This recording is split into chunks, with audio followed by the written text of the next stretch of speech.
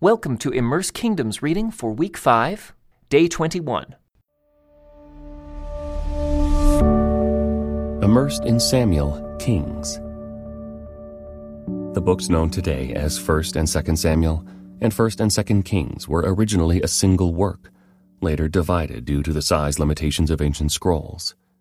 In its original unity, Samuel Kings tells the story of the Israelite monarchy from beginning to end. Hebrew tradition tells us that this grand work was put together over time from the records kept by prophets, such as Samuel, Nathan, and Gad, who were God's messengers to the people of Israel.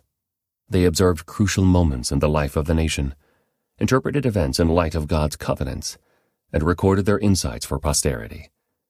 The royal history of Samuel Kings, therefore, is also the story of the word of the Lord, spoken through his prophets in response to the deeds of Israel's rulers. While Samuel Kings is drawn from the records of various prophets and collected to address the concerns of different historical periods, a single literary structural pattern runs all the way through the work. A repeated formula describes how long the kings reigned, where they reigned, and how old they were when their reigns began. But the two halves of Samuel Kings also have separate concerns.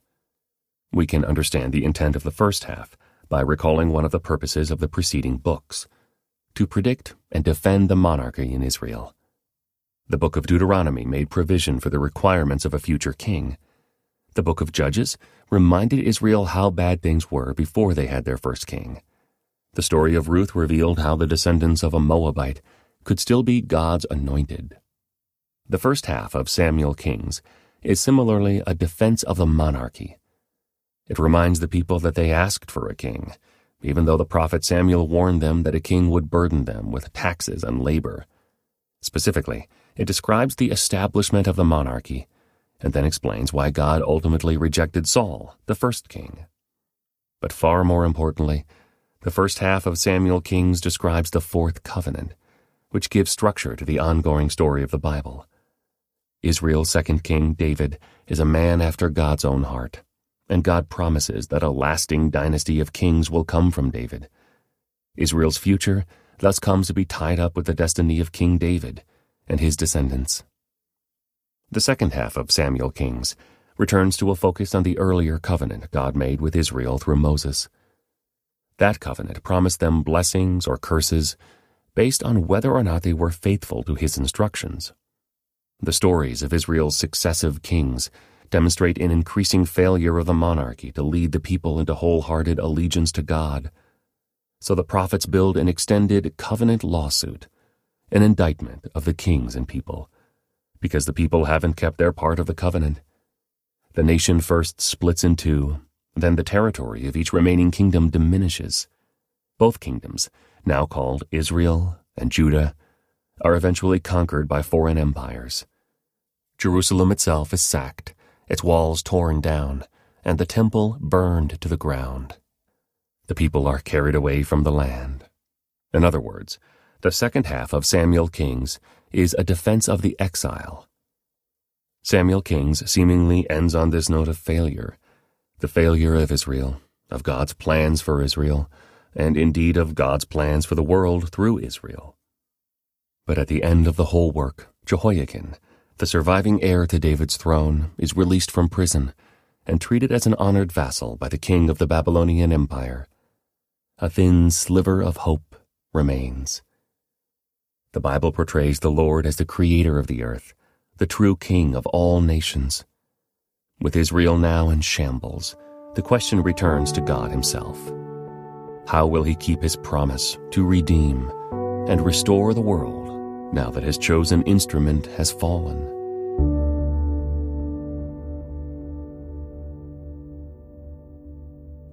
The Book of Samuel Kings. There was a man named Elkanah who lived in Ramah in the region of Zuph in the hill country of Ephraim.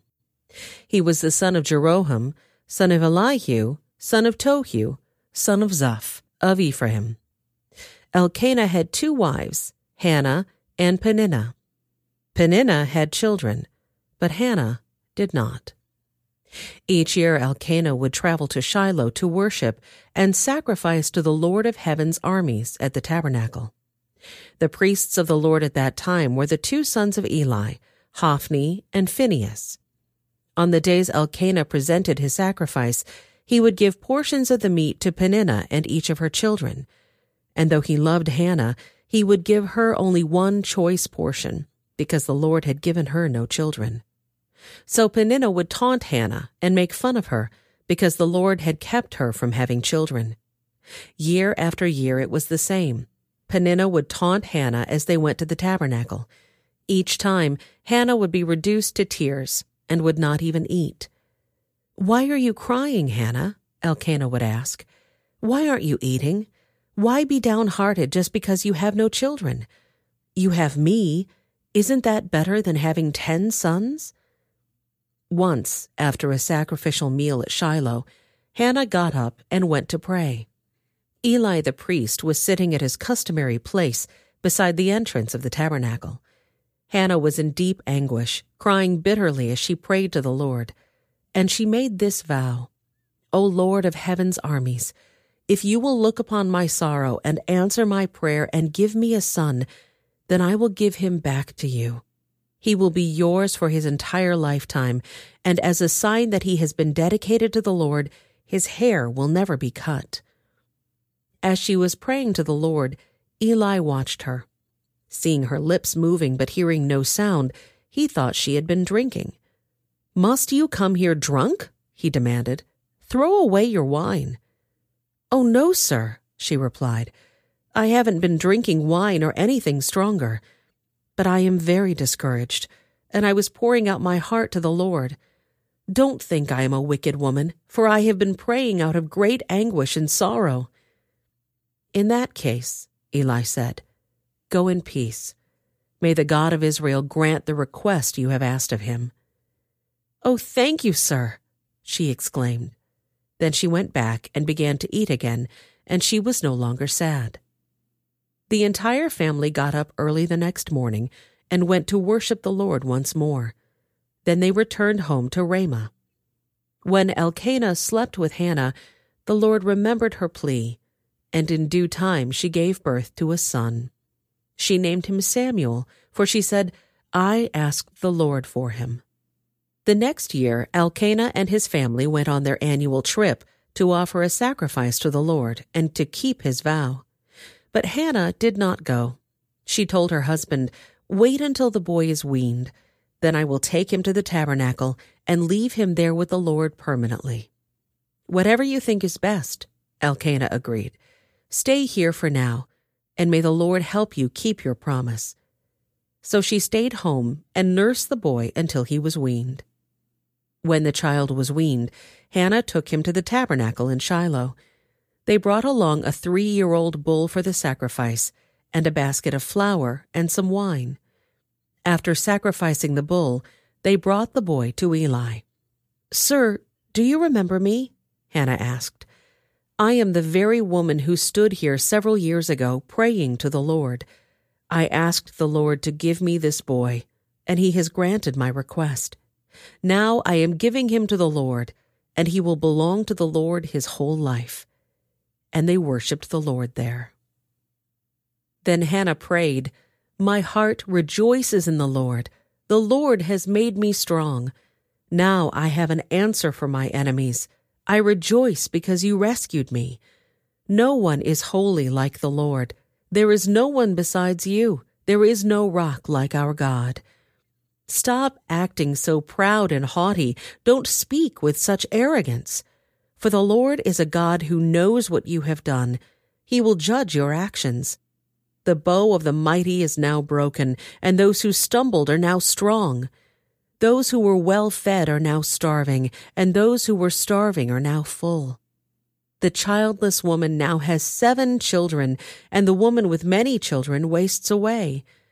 The Lord gives both death and life. He brings some down to the grave, but raises others up. The Lord makes some poor and others rich. He brings some down and lifts others up. He lifts the poor from the dust and the needy from the garbage dump.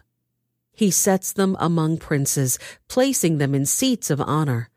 For all the earth is the Lord's, and he has set the world in order. He will protect his faithful ones, but the wicked will disappear in darkness. No one will succeed by strength alone. Those who fight against the Lord will be shattered. He thunders against them from heaven. The Lord judges throughout the earth. He gives power to his king. He increases the strength of his anointed one. Then Elkanah returned home to Ramah without Samuel, and the boy served the Lord by assisting Eli the priest. This concludes today's Immerse reading experience. Thank you for joining us.